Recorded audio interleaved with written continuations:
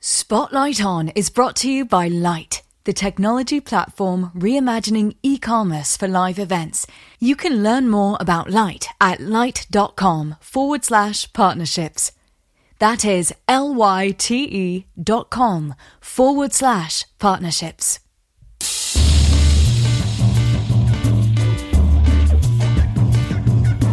Hello and welcome to Spotlight On, presented by Osiris Media. I'm your host, Lawrence Purrier. Today, the spotlight shines on David Carpenter of Gamiotics.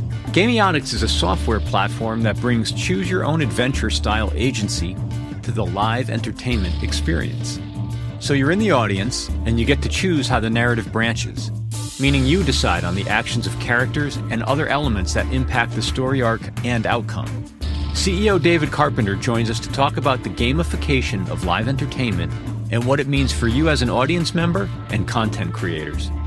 This is not the future. David and Gamiotics have it up and running today. Listen in and check it out.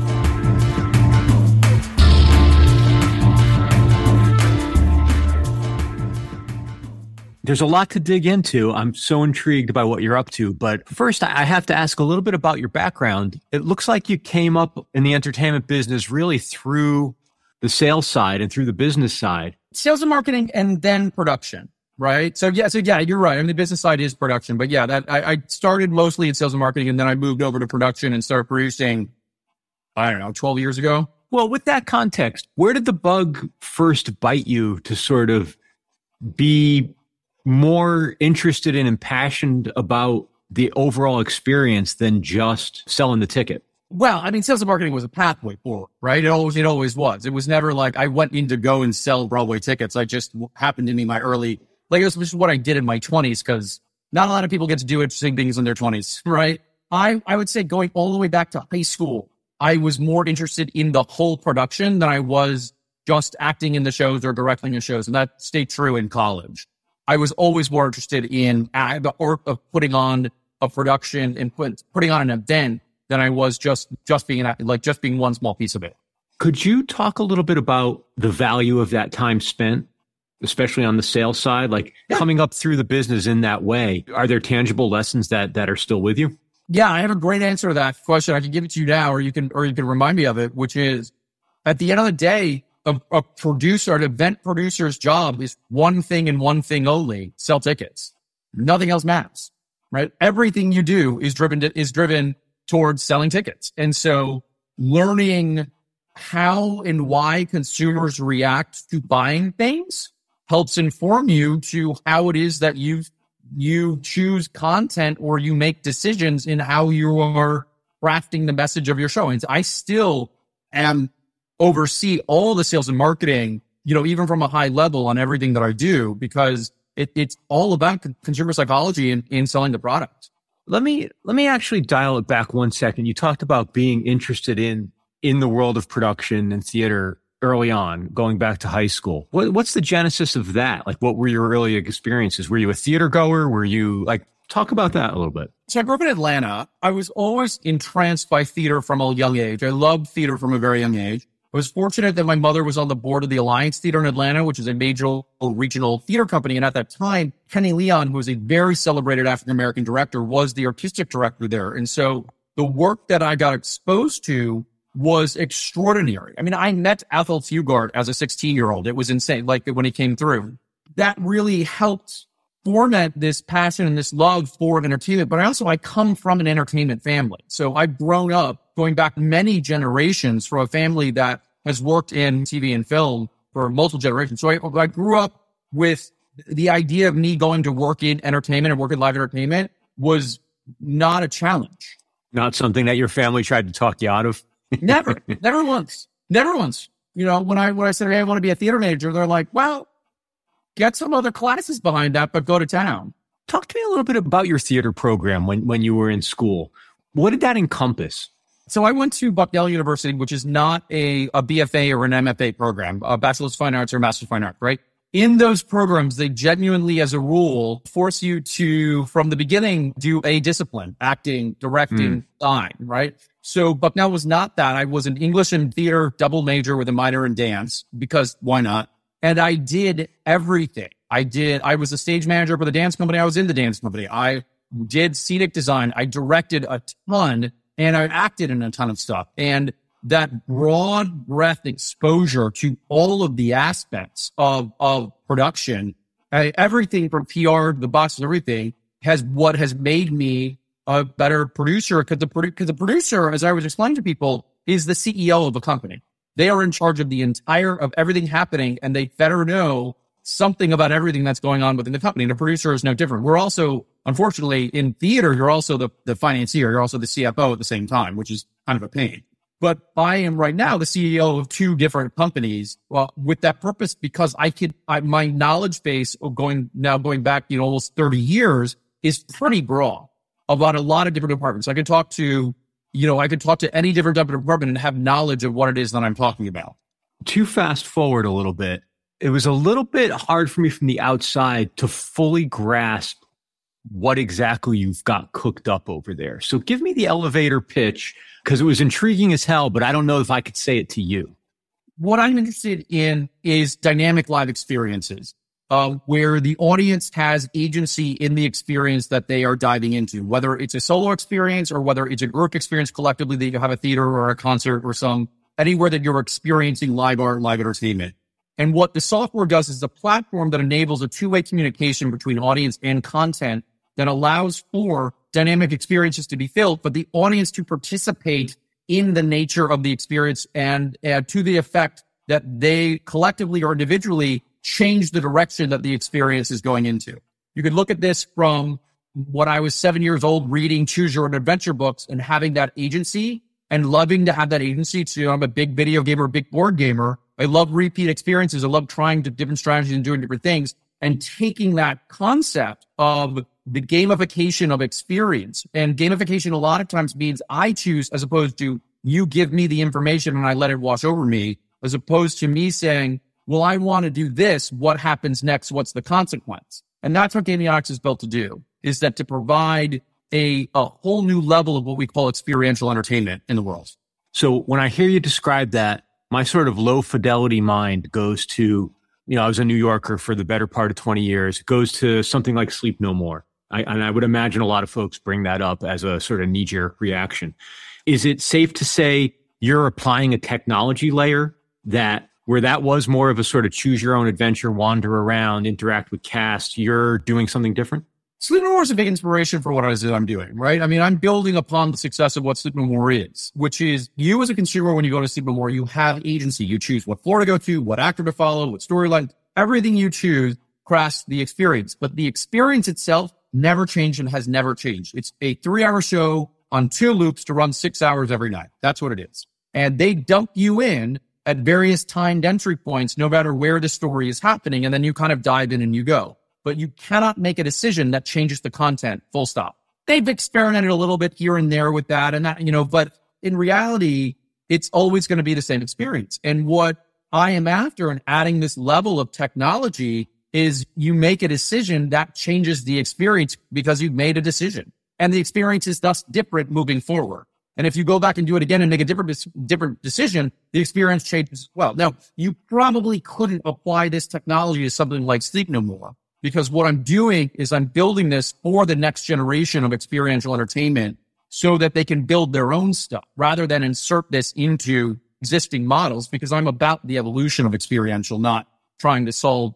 That makes sense. It's like I'm not really solving a pain point for stuff that works. What I'm doing is solving a whole different suite of pain points in content creation.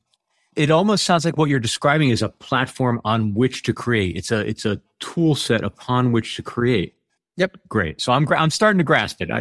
Thank you for putting up with me. It's tough, right? I always tell people it's like before there was Uber and you're like, hey, here's this thing that calls a car. You're like, why? Just call a taxi. It's like, no, Uber, the platform, order to bill, and then, and all those other things. Like that's the problems. I'm doing something that doesn't exist in the world and still finding the ways to talk to people about what it can do as a platform. Platforms are tough to explain as always. What kind of talent, casting talent, is required in a situation where the audience has so much agency, what does the cast have to be prepared for? And are you truly choosing, or are there storylines that you get? Like, can you unpack that a little bit for me? Like, what do I do as a cast member? Well, I mean, it depends on the type of content that you want to build, right? And so when we're looking at what Gameotics can do. I mean, we're diving deep into the museum space that you can take a audio guided tour, which is a linear, passive, fed to you experience, and put it all on your phone, not even through an app, just through Gameotics, which is web-based software. And that software allows the consumer to go through an existing institution and have their own adventure based on the content that is built. So like, you can look at it from that solo experience way of saying you are responding to the content that's already created, or this pathway that's been created. So we're looking at talent. You're looking at people who can design branching narrative stories, who can design branching experiences, which exist in the world. There are actually quite a lot of people. Most of them work, if not all of them, work in video games, because that's a lot what video games are. But looking for, I mean, from a content creator standpoint, looking for people who understand how to be able to move from a linear story into a branching story is tough. But that, of course, is what I'm building on my own right, but also what we seek all the time. And so we found people who are really excited to do this and to try it and to make mistakes. And so I got this company I'm working with that's an opera company that's always wanted to do a branching narrative opera where the audience is choosing where they're going. They're learning from us, and they'll call us and say, well, we have this, like, how do we solve this problem? And you say, all right, this is what we know, within your content. So there's that aspect. I think the other thing that I'm working on right now is this experience called the 20-Sided Tavern. Now I'm a partner in that experience. And 20-Sided Tavern is Dungeons and Dragons style gameplay. It's inspired by that gameplay that allows for this live entertainment show where the audience and everybody on stage comes together every night and participates in this story world to do an adventure, to do a journey every night in a theatrical environment, in a seated theatrical environment. The audience is using Gameotics from their seat in order to participate and make decisions in the telling of this story and the actions that are happening in the story. So for an actor, and the kind of the heart of your question is, like, for an actor, they're doing what I would describe as long form sketch comedy, and they have to know things about RPG gaming, right? And the mechanics of it, how RPG gaming works and the way that it works within a game. And so we kind of find people that can have those skill sets built in, because they exist in the world. Really, the thing for us is identifying what skill sets they have to have and then training them and how to combine them to build these characters that they're building is what we have to do. But in this modern age of gaming and gamification, all the skill sets are out there. We just have to go excite people and find them. As a gamer, where does your passion lie? Like, do you like independent games? Do you like blockbusters? Are you AAA? Like, where do you come down? I mean, no question, AAA. I love AAA games. I'm a big board gamer. I love board gaming with friends. I'm a huge fan of that. Switch is great because it gives me like everything from like really fun stuff to really weird, small stuff. I play that. I mean, I'm a big consumer of games and sci-fi fantasy. Part of it, the other half of it is like, outside of gaming is just like read a huge amount in Swords and Saddles, to Heart 4 space opera. I love these big story world personalities because at the heart of it, like, I'm a storyteller and I love storytellers. Have you played Kentucky Route Zero? No, I haven't. I'm not by any means a knowledgeable game player, but my oldest son is. And he kept saying to me for months, Dad, you have to check out Kentucky Route Zero. You have to check out Kentucky Route Zero. And I finally sat down and played it with him. We played on Switch. Okay. I would suggest don't read too much about it before you play it, but if you want to read a little, it might just intrigue you more. In terms of the agency you have, it's incredible. It feels deceptively simple. Yeah. But it unfolds into a beautiful, I would dare you not to be emotionally moved by the end of it. I mean, I would say the best video game I've ever played in my life is Last of Us Parts 1 and 2. If you've ever had a chance to sit down and play that, it is simply one of the best story games I've ever come across. And it is celebrated as one of the best games. And honest to God, it is. I mean, it is a deeply, deeply challenging, but also emotional game. And you really get wrapped up in that story. But I'll check out Kentucky Route Zero. I'm always looking for stuff. What role does the technology play? Because it seems to me that, just to go back to the Sleep No More example, the technology there is more just about production design, right? It's not, I don't experience any technology really as a fan or as a participant. What role does your platform, what are you facilitating happening? You're putting the power of agency into the audience's hand. That's what it does. And so the audience is invested and has stakes and has control, to lack of a better word, over the experience that they're having. For the content creators, it allows them to build a whole different type of storytelling in live entertainment that isn't out there. So the thing with 20-Sided Tavern is that what we've done is that we've created an experience that speaks directly to gamers who also happen to love live entertainment. They might not be theater goers. They might not go see a play, but they're people who want experiences. And look, Sleep No More owned the market, at least in New York, on experiential for a decade. It was 10 years before things started really kind of popping up. And now, like, Stranger Things will do an experience when they're doing a big marketing push. And Secret Cinema is theoretically coming over from the UK now in terms of their film experiences. There's a marketplace that's really growing. I mean, like, if you really want to take a step back on experiential, Disney started it. And their amusement park is an interactive, immersive, experiential playground, right? And Disney started that. I mean, this is, obviously born out of amusement parks, born out of carnivals, right? But there's always been a segment of the audience places that have always wanted to go and have experiences and rides and games and things like that. So it's always been, that's been part of our popular culture going back in the 19th century.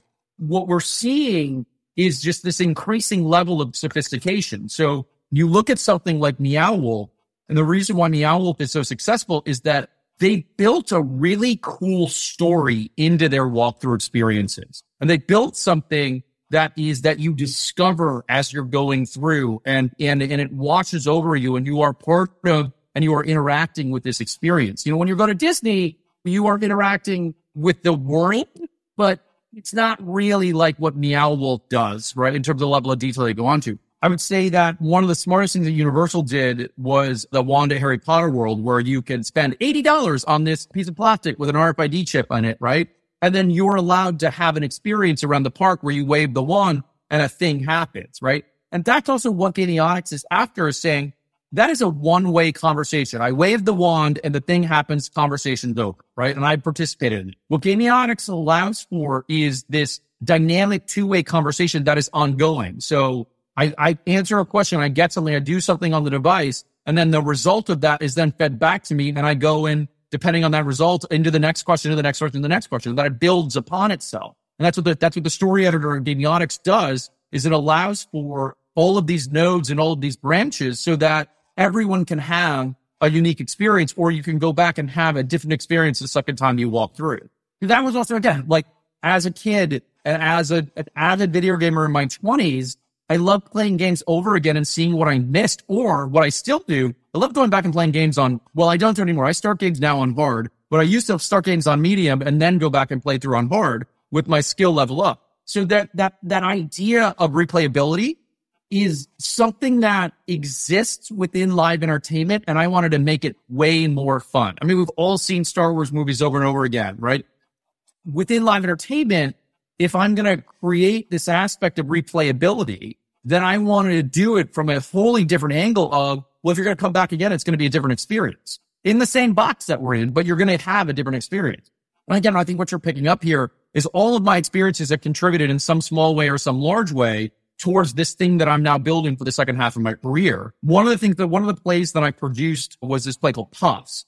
And Puffs was a parody of the Harry Potter universe that we started in 2015. It's a brilliant play. Matt Cox wrote an absolutely brilliant parody. Kind of two things happened, is that the fandom at that point in 16, when we launched the show off Broadway, there was no other content to serve them at that moment in time. So there was this window of opportunity that we weren't even fully aware of, that we were lucky enough to jump into, because at that point, the original slate of movies were done. The books were obviously done. There was no new announcement on the new movies or the play at that point. And we slipped in, and the show was a hit right out of the gate because the fandom was starving for it. Well, all these other things happen, and we keep running. And that show ran for 3 years in New York. And now it's the number 2 most produced play in the US. So it's this massive hit, but it could only be done through a parody.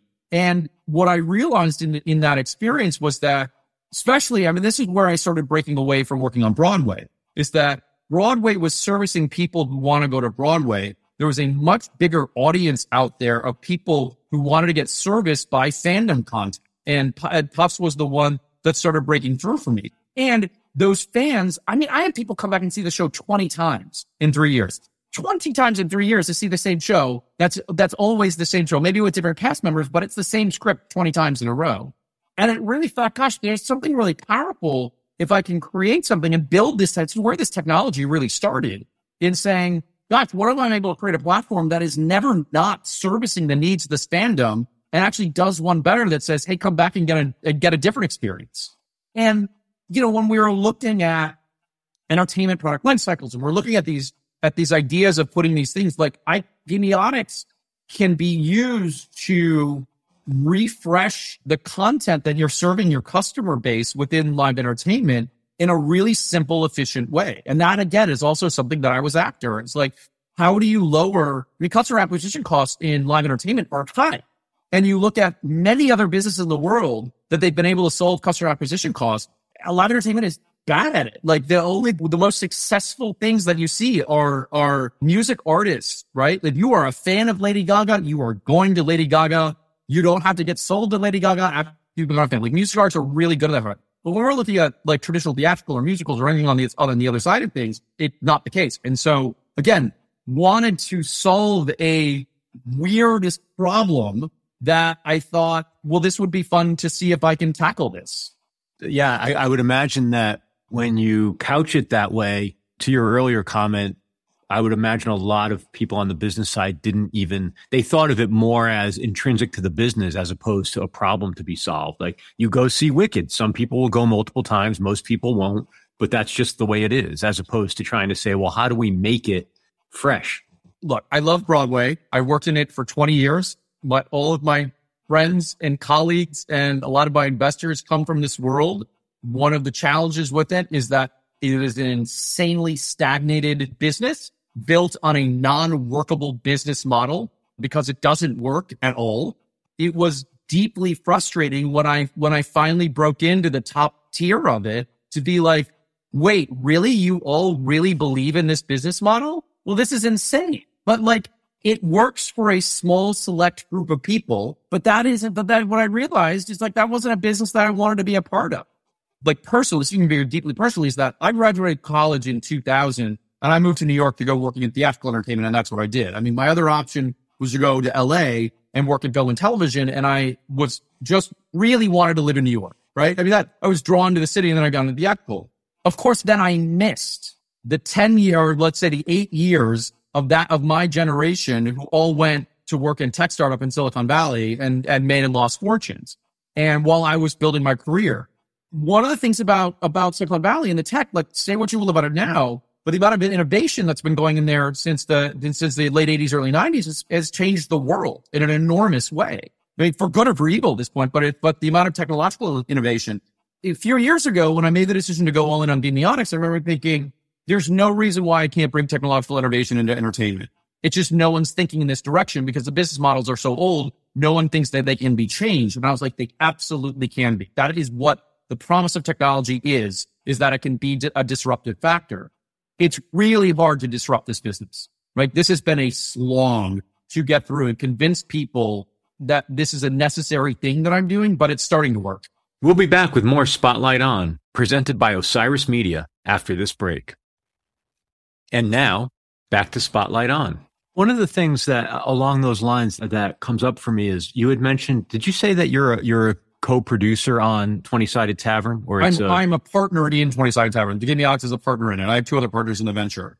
Are you finding that in order to have sort of a showcase or a full articulation of the platform's capabilities, you have to take that, like, you have to be a creator as well so that you could show other people how to do it?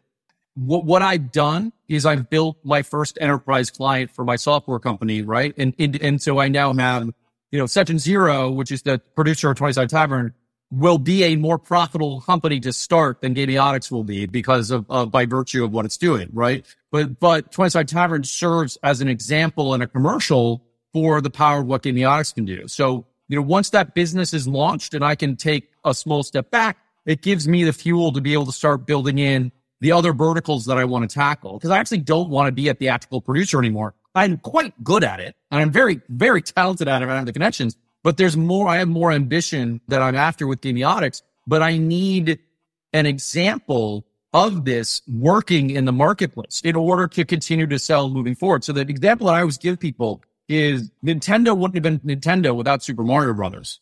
And Nintendo developed Super Mario Brothers, along with their team of creators. And then once everybody saw, oh my gosh, if they can make that kind of money off of that experience, or that gaming experience off of Nintendo's platform, well, I want to write my own stuff for the platform. And that is straight up the plan, is to build something successful, which it already is in its own right, in order to inspire other people to say, well, if they can be successful, I want to be successful, then I want to jump in that. It's actually exactly what Mark Benioff did with Salesforce, right? Mark Benioff built a really smart piece of database software to help business solve pain points for business. But now a ton of people make money being Salesforce experts who don't work at Salesforce. Yeah. And that's the kind of economy that you want to build when you're bringing new technology in the world. You want as many people to play with it. Because the other thing too, it's my big problem with the Potter world, which is George Lucas, when he built Star Wars, let a lot of creators in to help build out this giant world. She has not done that. She is deeply, deeply controlling over that work. And it's to the detriment of the IP when you do something like that. I don't know everything. I want other people to tell me how Gameotics should be used. So it's a philosophy. It's a tack that I've taken and saying, like, this is the type of thing that I want to build. Yeah.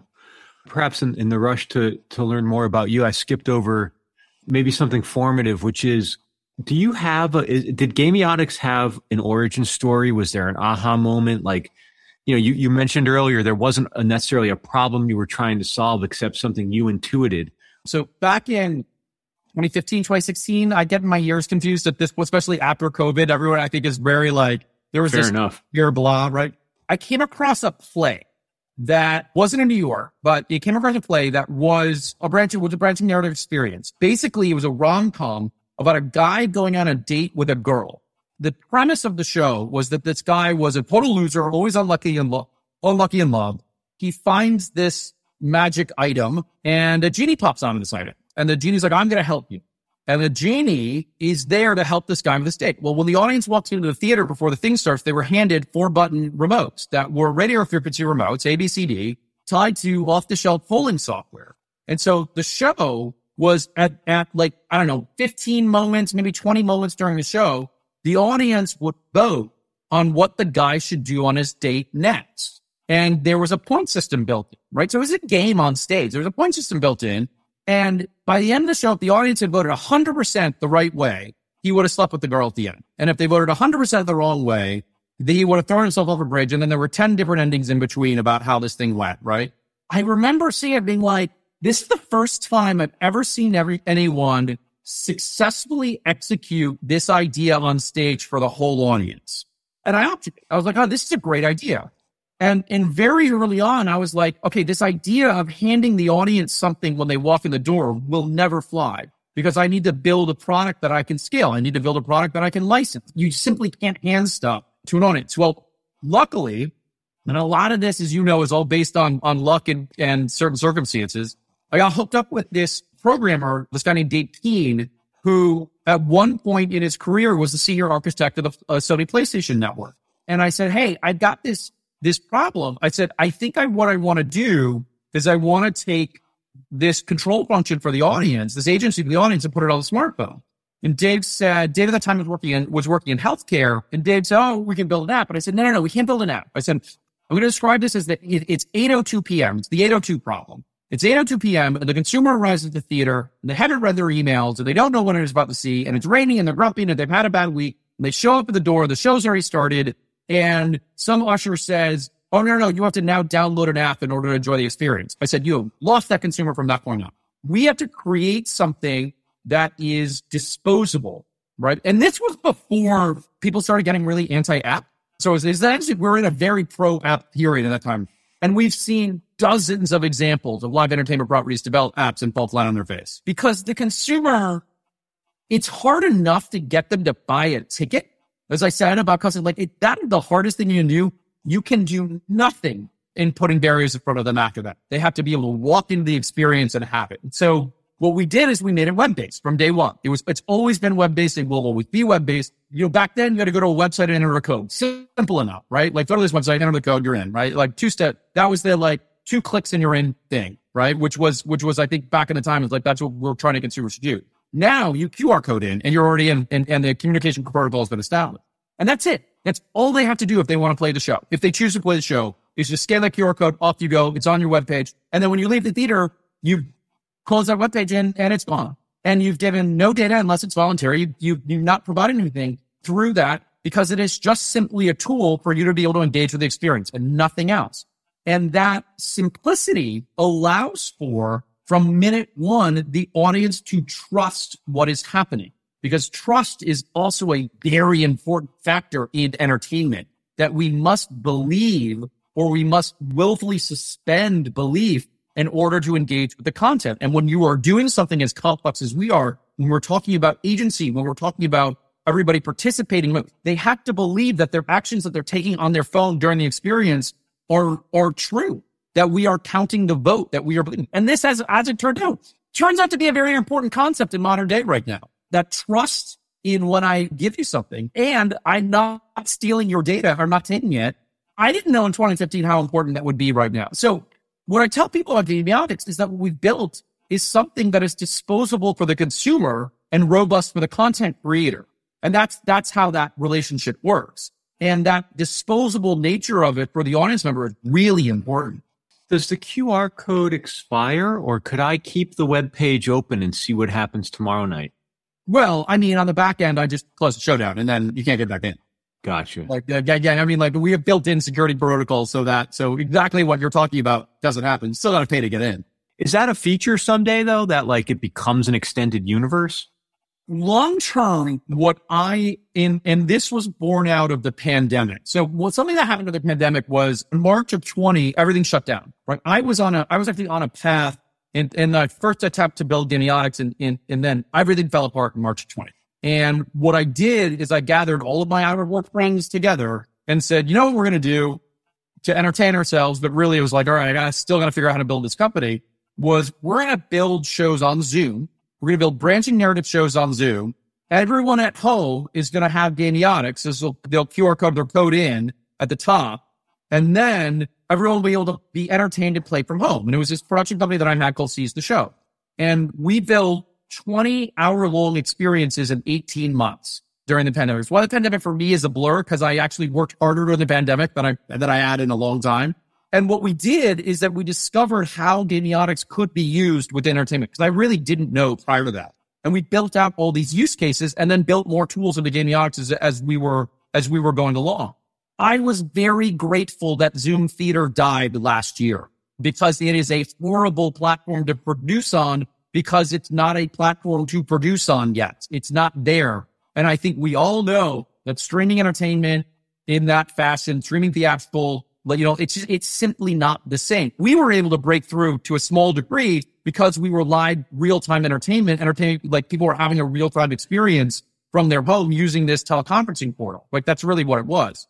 But the nature of online performance is really tough because you can't build the production values to compete with Netflix. Like simply can't. I'm going to sit down. I want to watch Netflix. They put on good movies and good TV shows, right? Where I think this is going and where I'm positioning Gamiotics and 20-Sided Tavern to go is this concept of hybrid entertainment, which I believe very much in, where I could be doing a Saturday night in Vegas with a major D&D, star and podcaster starring in the show that weekend. And we could Zoom broadcast to everybody at home and they're playing along, right? Using Gamiotics in real time at home, having the same experience that the people in the theater are. And I've actually solved something I've also been after, which is a scalability problem, which is instead of 500 to 1,000 seats that night, you can put on an event that's 10,000 to people around the world who care about what you're doing. And suddenly you've gone from selling 1,000 tickets to 10,000 tickets, and you've been able to scale and open up a whole new revenue model for what it is you're doing. And after that, it's just going to take a couple of years to get there. But there are other people are starting to talk about that now. I'm coming from the standpoint of you've got to give people a way to interact. Yeah, no, that's to me, that's a fascinating aspect of it, because I think you have a much more interesting take on what I would reductively call like the live streaming problem in entertainment, right? Like there was a pop during the pandemic, a bunch of companies got funded, were acquired, And then we realized, oh, nobody wants to sit around and watch a concert on TV if they can go to a concert. But what you're talking about is different, and it's the gamification, and it's the agency that is completely different. It's fascinating because you could play with price scaling. Maybe there's a different price for being there, not being there, what your level of interaction. It's fascinating. That's a really interesting take on sort of the live streaming entertainment problem. I hated it. The consumers hated it. We were forced to do it because of the pandemic. And then the minute things started opening back up, I was like, okay, this is dead, but there's still something here. There's something worthy here. Because I did get consumers who emailed me saying, I missed that. I miss at 7:00 at night sitting at home and playing a game with people all over the world, or playing a show with people all over the world. And I was like, yeah, I couldn't that wasn't the entertainment company that I wanted to build. I actually wanted to get back to live and in-person entertainment because, quite frankly, that's where the business is. Like, I want to be a pioneer in that, but I want to do it on a different set of terms.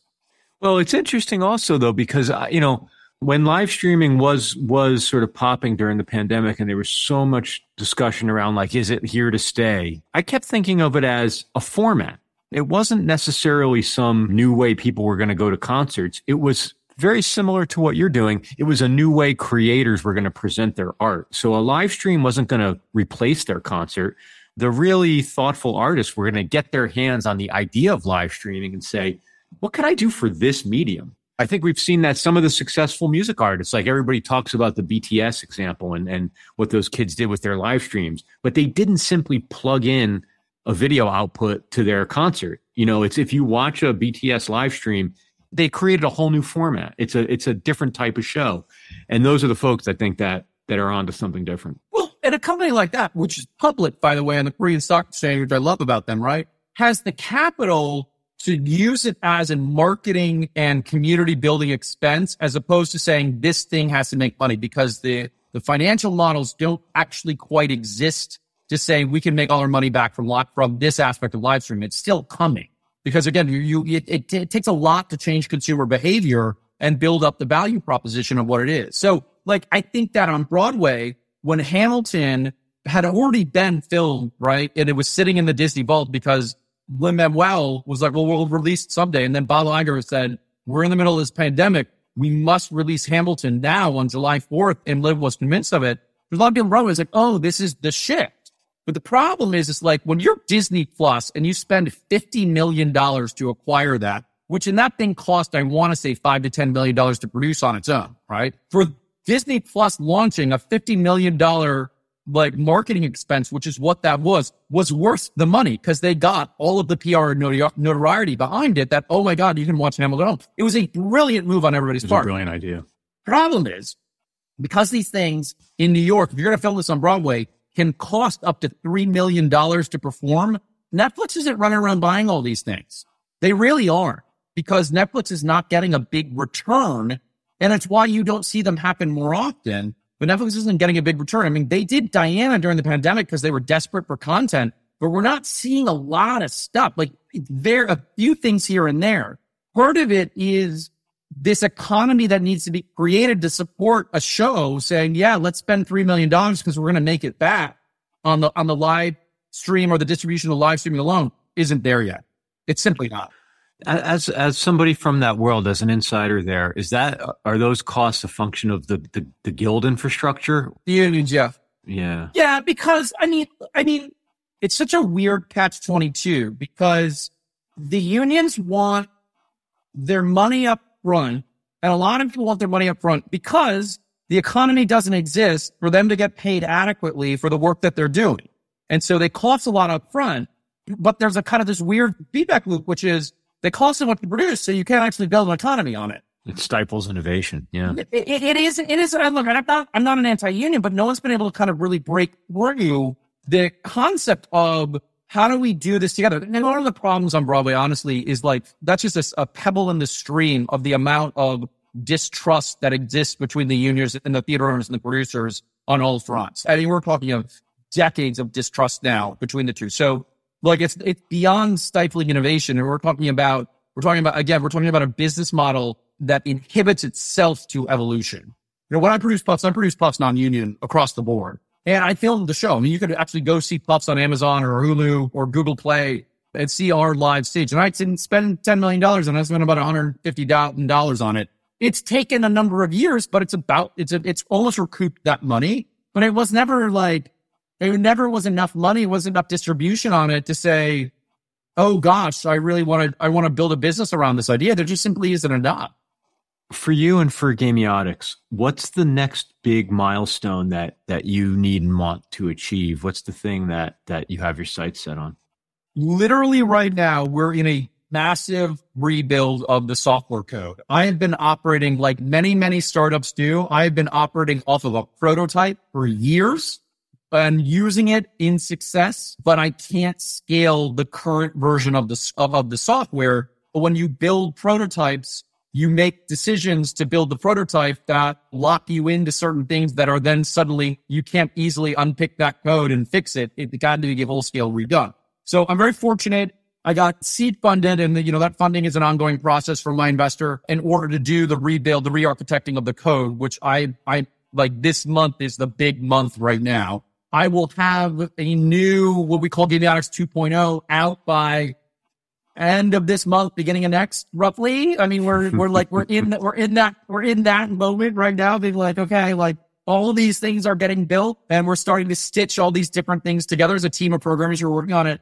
That's the next major milestone, is that once I have that, then I launch 20-Sided Tavern in Chicago this fall, which will be a big showcase. And then we start executing our go-to-market strategy for Gamiotics in a larger way. I mean, I would love to be able to do everything at once, but I have to, 20-Sided Tavern needs the new version. They will have a version of the code no matter what that will work for its product launch in Chicago. But I have to kind of hedge my bets a little bit and be like, okay, is this thing really ready for wider appeal? 20-Sided Tavern is a B2C business, like full on stuff. I'm licensing the Gamiotics technology inside 20-Sided Tavern for them to use to build their show. And then I'm also sitting down and building a B2B business. And so that's a big part of what I'm doing, is convincing people that they want to start using this platform in their next round of creative development. I could see a lot of inherent challenges into convincing a producer of an additional expense. But I suppose if it fits the creative vision, that's sort of one conversation. But the other is, does it replace anything that's currently in their budget?